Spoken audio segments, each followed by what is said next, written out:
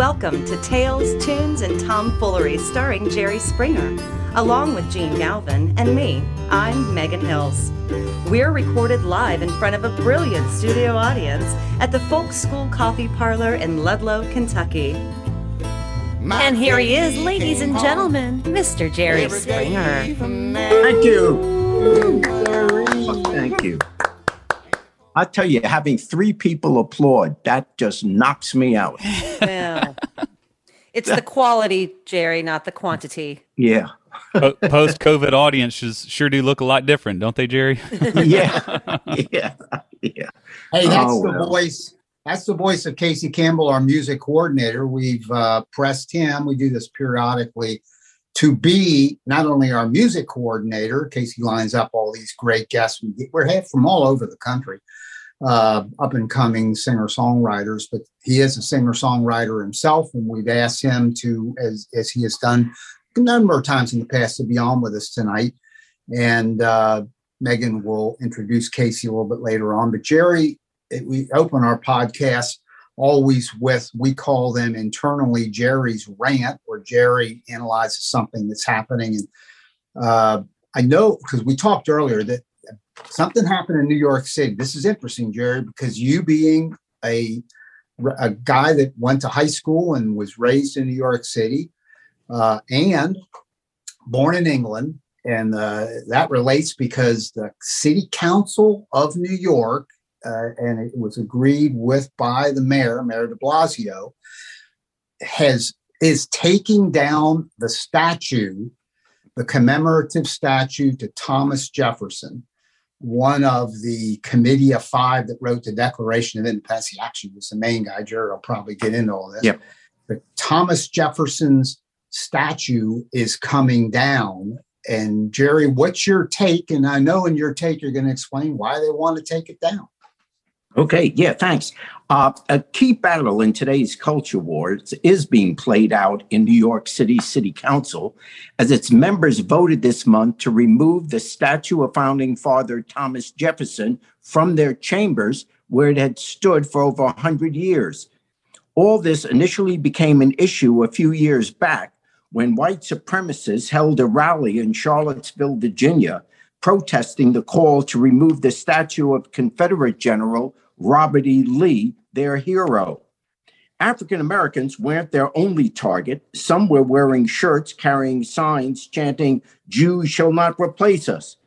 Now, as if this horrific scene wasn't bad enough, not surprisingly, President Trump defended these white supremacists by stating they were fine people on both sides. Really? Of course, Trump's blatant racism is not a surprise. But then he suggested what actually has become the subject of the present debate, that tearing down statues of Confederate generals takes us down a slippery slope. Who's next, he said? Washington? Jefferson? And here we are facing that exact question. Shall we obliterate or rename all structures that bear their names? Well, of course not. There's an obvious difference between Confederate generals and our founding fathers, even understanding that they were all flawed characters. Tearing down statues of Confederate leaders and generals makes sense because the only reason they are remembered today is because they were part of and leaders of the attack and war on the United States of America. They were the clearest example of traitors to our country, responsible for the death of hundreds of thousands of our citizens. Indeed, the most treasonous act that has ever been committed against our nation, for the sole purpose of preserving the indefensible and inhumane institution of slavery. Of course, they shouldn't be honored.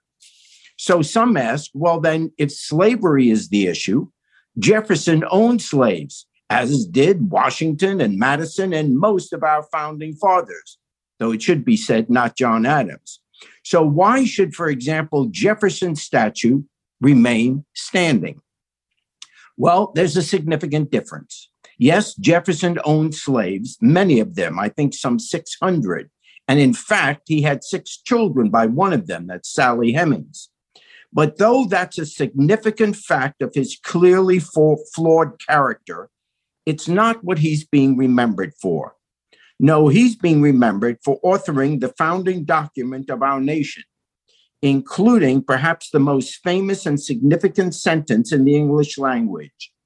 We hold these truths to be self-evident, that all men are created equal, that they are endowed by their Creator with certain unalienable rights, that among these are life, liberty, and the pursuit of happiness. I know he wrote these words, and yet he didn't live by them. And he can't use the excuse that most people in his surroundings, white men of financial substance, that they owned slaves, because there were many who didn't. And the moral debate was highly visible at the time. And he could have chosen to go the other way. Though being from Virginia, he wouldn't have had much of a political career if he had. But regardless of what we rightly see as his moral failing, this document and the founding of our nation is no small achievement. And that, as with George Washington, is what these people are being recognized for. Unlike the Confederate generals, they didn't try and destroy America. They created it in full recognition that at our birth, we weren't yet perfect, which is why the opening line of our Constitution is, quote, in order to form a more perfect union. So I don't believe there's a slippery slope from Robert E. Lee to Thomas Jefferson. Indeed, there's no slope at all. However, having said all this, I think it's perfectly legitimate for each generation to choose who and what it wants to recognize or honor. Black Lives Matter has certainly made me more sensitive to how other people can be touched or hurt by what we say and do based on their life experiences, even if I or we don't intend to cause harm. To the extent that the New York City Council is making the statement that we shall not honor anyone who in their own life consistently supported the institution of slavery when he or she could have chosen a more moral road, well, that's not a bad lesson for our kids. Indeed, better they ask, why isn't there a statue for the man who authored the Declaration of Independence? And we then can say, because he owned slaves. That's a pretty powerful lesson for our kids in itself. Yeah, Jerry, absolutely. That's excellent.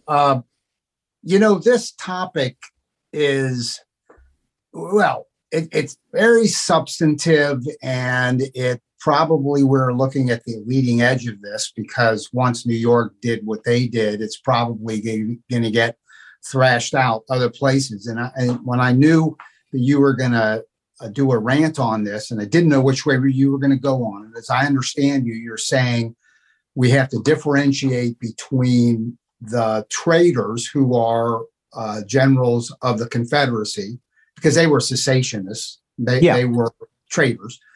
And Jefferson, on the other hand, thought up largely, by the way, just finished John Meacham's book, and I know you read it a while ago, Jerry. Yeah.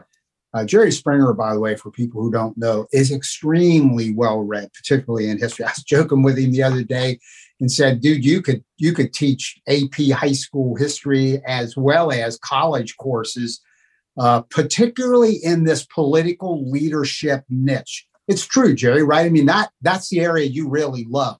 So you jumped on the Meacham book called Thomas Jefferson, The Art of Power. And it's a well-researched. Yeah. It's a great book. And so you're saying that the Confederate generals are traitors. And clearly, Jefferson was quite the opposite. And it made me think, and in a second, Casey and Megan jump in on this as well, because we probably all have some thoughts on this. This is where I got stuck this week, I didn't get stuck, I landed here. Are there some behaviors that a leader can do that are what I would call deal breakers for commemoration? Deal breakers. And I'll give some examples that I began to kind of think through when I landed at that spot. And you, Jerry, said, yes, a traitor to America, that's a deal breaker. Yeah. And those statues got to come down, have every right to be taken down. And we can explain it to the school children that that is being taken down because they were traitors to our country. Jefferson, on the other hand, was a founder of what he did was magnificent. It wasn't just good, it was magnificent because he thought up all the elements. And a lot of people fought, and they edited it according to Meacham, for example, the Declaration of Independence, and they added things as they went. But he was a master at the political process of leading people and not getting too far ahead. He was a master. Now, on the other hand, and we also know there'll be no statues for Adolf Hitler. I know Marge Schott. Oh, yeah. Remember Marge Schott said, hey, he did a lot of good things. It was just that one thing. Yeah, like killing 6 million Jews. Oh, God. Yeah. Now, by the way. Picky. By the way, her name, Marge Schott, our listeners across the country may not know it as well as we do. We're local to Cincinnati. Her name came off of a building at the University of Cincinnati. It came off a building at St. Ursula High School. I think she was a graduate and donated a lot of money. So Adolf Hitler will not have a statue anywhere in the world because what he did was a deal breaker.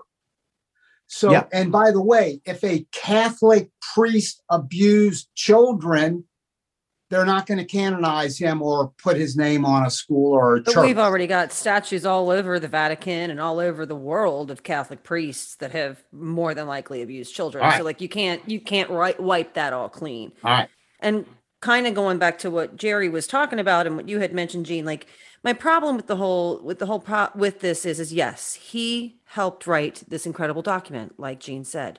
However, while he was writing this, he was owning slaves. So while this incredible, enlightened, all men created equal, except for the people that I have in my backyard that I am not treating as humans. So to be able to completely block off that part of his identity and personality while he has influence over something like that, that is really, for me, the bigger problem. That while all of this wonderful preaching is going on, the life that's being lived at home, not unlike the Catholic priests, is not... It's not equitable to the life that he's preaching for other people to live. Are you saying that for you, the owning of slaves while he wrote those words, the hypocrisy of that, it actually even is worse, Megan. He called Cherokee Indians, it was, again, this is from Meacham's book, who rose up against white people coming into their area and grabbing land, claiming land to grow cotton. That was the beginning of the whole plantation process.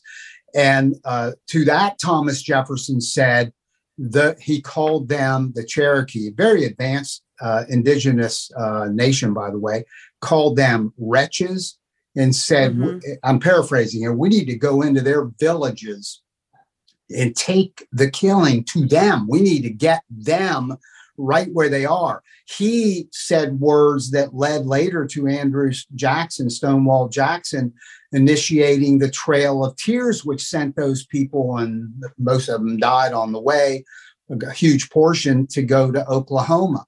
So are you agreeing that there are some behaviors that are just deal breakers, that they are, and it's the intentions behind it too. It's not just the behaviors, because behaviors you can look at and say, okay, maybe they didn't know. The fact that he was able to clearly, write and talk about freedoms that people are God-given freedoms to any human being, and can't look past his own nose to see what he's doing in his own life. I feel like that's such a double standard, and to honor that for me is very disingenuous, because if he's as enlightened as he seems to be in his writing, then there would be no question about how he treated the Native Americans and how he treated slaves. So it's way too much two-faced in there for me. I don't know. Yeah, go Casey. Well, yeah. So that it's a very loaded question, especially when you get into figures of prominent American history, for us being Americans. very, very few people, should I say, throughout American history could be looked at in modern eyes and be labeled as blameless or be labeled as someone who would meet our current ethical ideals of a person who should be, revered. I mean, Abraham Lincoln, you mentioned Thomas Jefferson, Abraham Lincoln, who is almost universally revered across the political spectrum for what he, did throughout his political career, was also a tyrant to the Native American population and was ruthless as well. For me, statues are not history. It's not. We are not talking now about tearing down the Colossus of Rhodes or, the first statue that was built when settlers hit the shores of America. I mean, we're talking about things that were put in place as memorials. And so statues are a way of memorializing history, not necessarily giving context to history. And I think that's where, with the talk of Civil War monuments that were all erected, obviously after the Civil, they're not erecting monuments of Robert E. Lee during the Civil War, so they all came afterward from people who wanted to memorialize what he meant to the culture that they are trying to cement as something that was virtuous. And that is where, to me, I think Jerry's point in his monologue was exactly right on, is that as each generation comes forward and as we add a new layer to our understanding of our history, what the true history of America and the people who founded this country is, and what it means to us looking back on it now and then moving forward, I think every generation is going to have these moments, especially as we grow toward a more progressive and a more inclusive society. I think it's harder and harder to give a reason why for example, just because it was 50 years after the Civil War that a lot of these monuments went up, we would in no way think it would be okay to go erect a new statue of Robert E. Lee. And so is it erasing history? I suppose some people, I don't agree with it, but I see how they could wrap their mind around an historical object being removed from the halls of the New York, state legislature building is an erasure of history. But we're not erasing Thomas Jefferson from the history books. No. What we are trying to do is contextualize him and give a more complex picture of who he was as an actual person, and not this floral ideal of a man from an oil painting. We're trying to put his life into context in the sense of, we know this about him now. These are undisputed facts that Sally Hemings was perhaps an unwanted, or an unwilling mistress of his, and he fathered an entire generation and multiples of mixed race people that he never even acknowledged. And for so long, his family fought to actually acknowledge the fact that this was real. That's the real history. And I think moving forward, it's something that people need to get comfortable with, is being uncomfortable in recognizing our true history as Americans and what this idolization of founding fathers and the people who, were the birth of this country, what that really means. Because if you go ask a Native American, if you go ask an indigenous person, none of these people have any right to be revered. It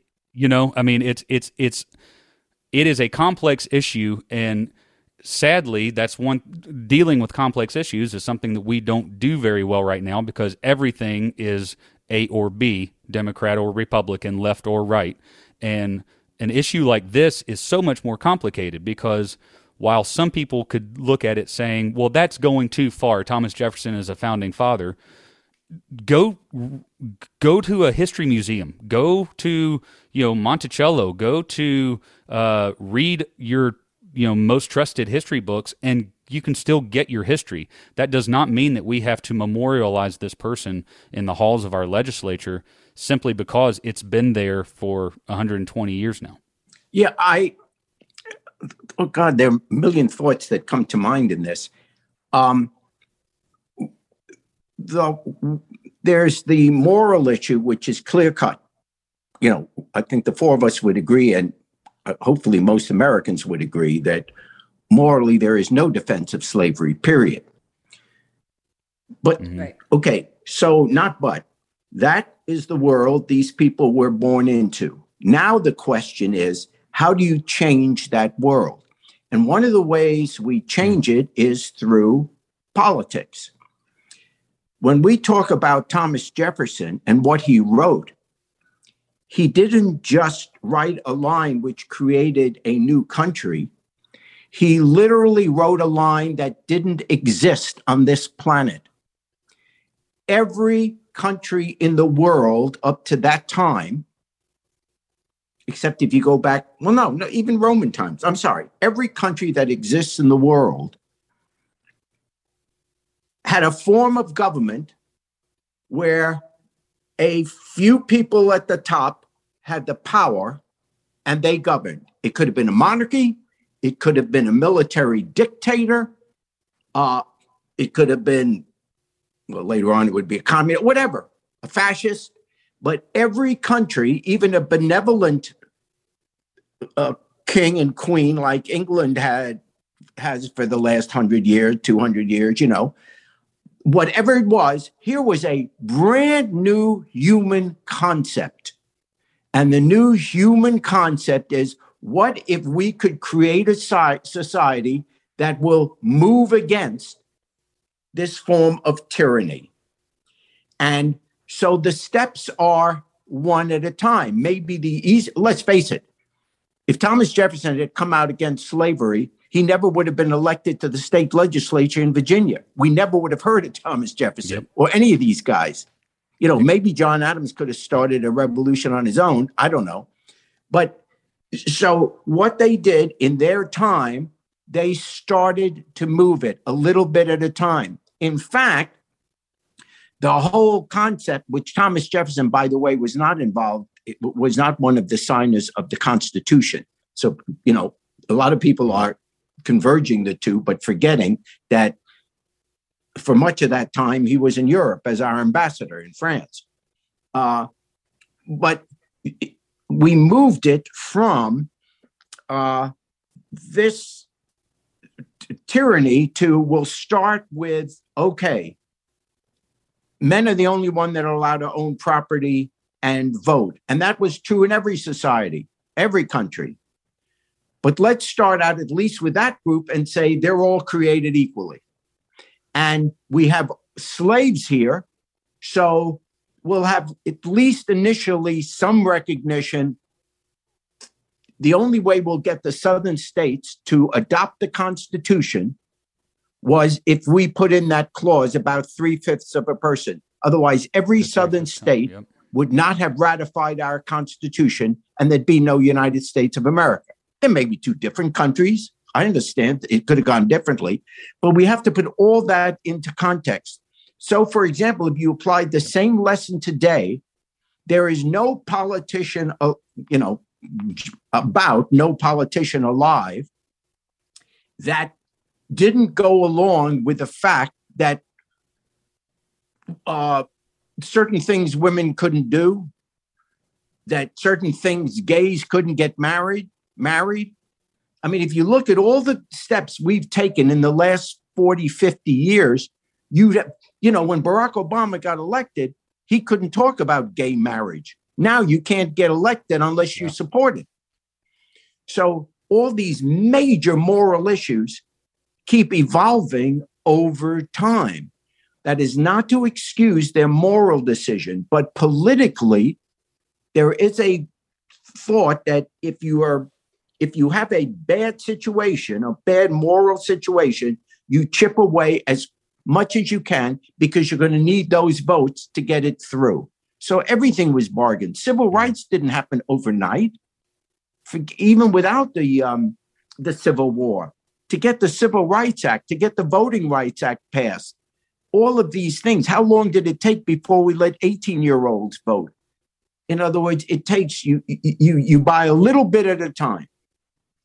And that's the only reason I'm saying, even though I go along with the New York City Council, because I believe this generation has a right to choose who it's going to honor. But I understand the logic of saying, you know what, we're not going to get the whole loaf at once, particularly when you talk about these cultural, moral issues. Let me ask you a question. You just made, in my opinion, a great defense of why we should never scrub Thomas Jefferson from our history book, because he did all that and he did hard things and he did great things. He was a big idea guy. But if we keep this discussion narrow to the taking down of a commemorative statue, which is, when you look into the history of that statue in New York City, or you can go to Rushmore and look at the history of that. The one in New York City was put up in like 1900 and something by a military guy who wanted to commemorate the fact that he was for the freedom of religion. His religion at its base. That's the why that particular one got there.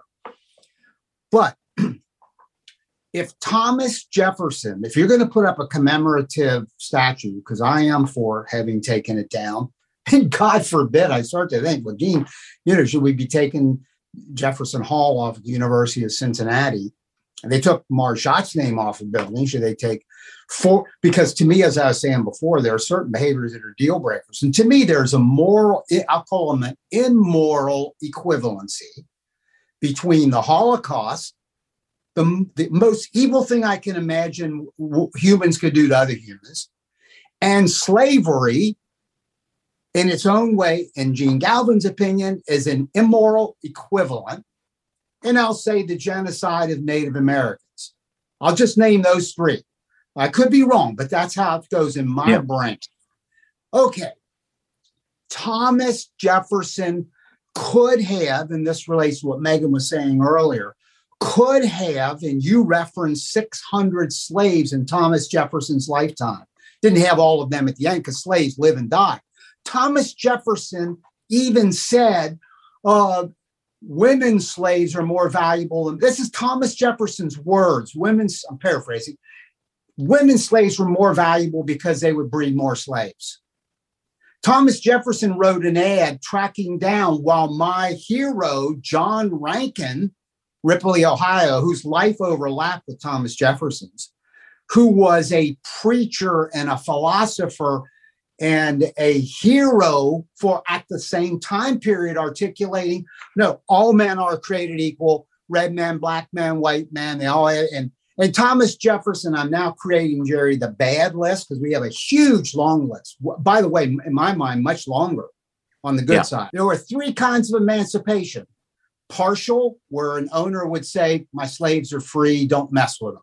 The second was John Rankin, same time period, said full emancipation. You're just like a white farmer, go wherever the hell you want. If you want to go back to another country, get a job, raise some money, and get a ticket and go back to another country or go to Haiti or wherever. Thomas Jefferson said in his own words, documented in history, the only kind of emancipation, which he says, I think is eventually going to come, is to put them on boats and send them back. He was for colonialization. It's documented. So when I look at all of that, and he died, for God's sake, freeing his family members. Casey, you just referred to that.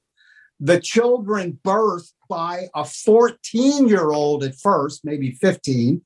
She brought his young daughter over to France, where he was also an emissary on behalf of the New America. And she was 14 years old when she showed up. A lot of people, this is why this is good to dig into this on our podcast. A lot of people don't know this. Yep. Sally Hemings was the half-sister of Thomas Jefferson's deceased wife. Thomas Jefferson's wife's father was having sex with slaves. One of them bore Sally Hemings. And then Jefferson, when he died, she just up and left because Jefferson's daughter gave her, as they called it, her time, her freedom. She went to Ohio and never talked about Thomas Jefferson. She got married and just carried on a life as a white woman. He did all of that. He didn't free anybody at the end. By the way, at Mount Vernon, Washington did. On his deathbed, in his will, freed his slaves. Yeah. If he lived his whole damn life, like you put it, Megan, with people in the yard getting him stuff and doing whatever he said, I say to this podcast group, how in the MF hell do you put up a commemorative statue? How do you justify that man was too intelligent to be able to see the difference? And I understand what you were saying, Jerry, about, steps, but to commemorate it, to put it up years later, it just seems to fly in the face of everything that this generation is trying to do. And maybe this isn't the voice and the image that this generation wants. And I fully support and understand that, because the level of hypocrisy is just outstanding. Well, I just to be clear, as I said at the end of my not rant or whatever it is, my commentary. Yeah. I would vote to do away with it. This generation has every right. Yeah, and I understand, I agree with everything that you are saying about how he lived his life. I get it. I'm trying to put into, and so there's no need for us to have a statue of Thomas Jefferson. I am just saying that what is being honored by initially him being put up there and us recognizing it is the idea. How often have we said America is the only nation to have been created by an idea? We take that for granted now. And now we're starting to move back in the other direction, sadly, and we're seeing where that's going. So it is not a small matter that what he publicly did, not how he lived his personal life and the hypocrisy, and I get it all. And that is significant. But at the time the statue was being put up and all the, until this became really public knowledge 20 years ago or whatever, when, the Hemings family sued to be recognized, et cetera. But prior to that time, the whole purpose of Thomas Jefferson was all men are created equal. That is not just a political speech. That was such a revolutionary idea for the planet Earth that a few years later came the French Revolution. And all of a sudden, democracy became a form of government that other countries and other people who want to come over to America suddenly took pride in. And, oh, wow, why don't we try this? Yeah, why shouldn't we ultimately have the vote and have the say who our leaders are?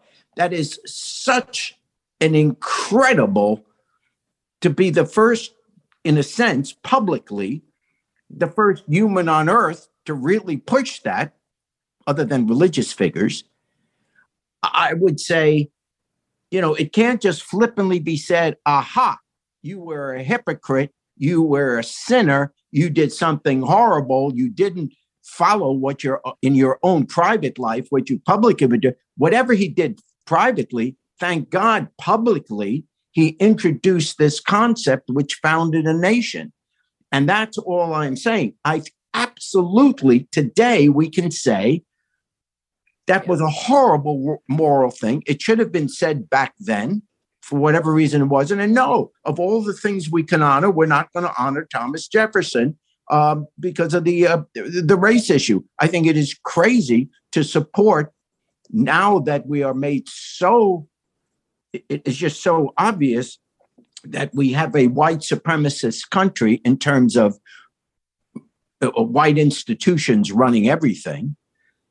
We all get it, and we can't be honoring these things. So I'm fine. If I were in city council in New York, there's no question I would vote. I don't want it.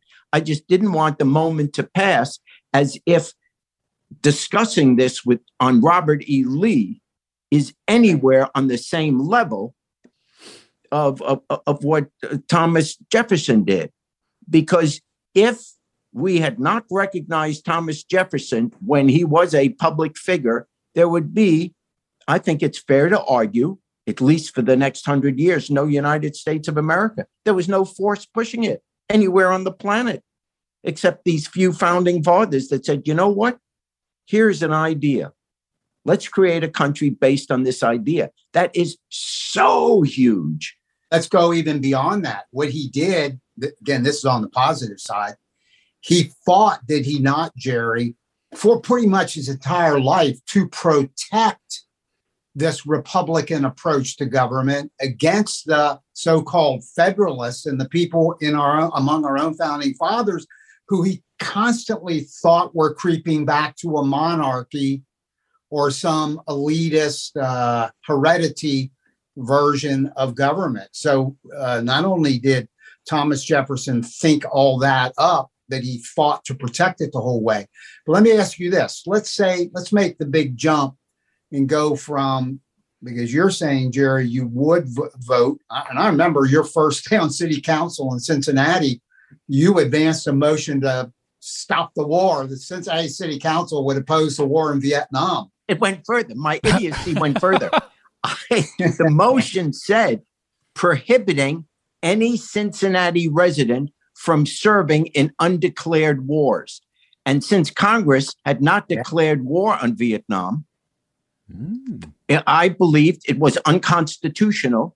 And I was hoping that ordinance would then go ultimately before the Supreme Court, forcing Congress to have to vote on whether and every politician wanted to avoid having to vote on it. That was the purpose of it. I was roundly condemned. That is why there are no statues of me in Cincinnati City Hall. Is a faded. There is nothing more than a faded black and white picture in the mayor's office. Wow, this important conversation has really caught the interest of our on-air team. And because of its length, we're going to air the conclusion next week, where they'll weigh in on the questions of should we even take Thomas Jefferson off Mount Rushmore?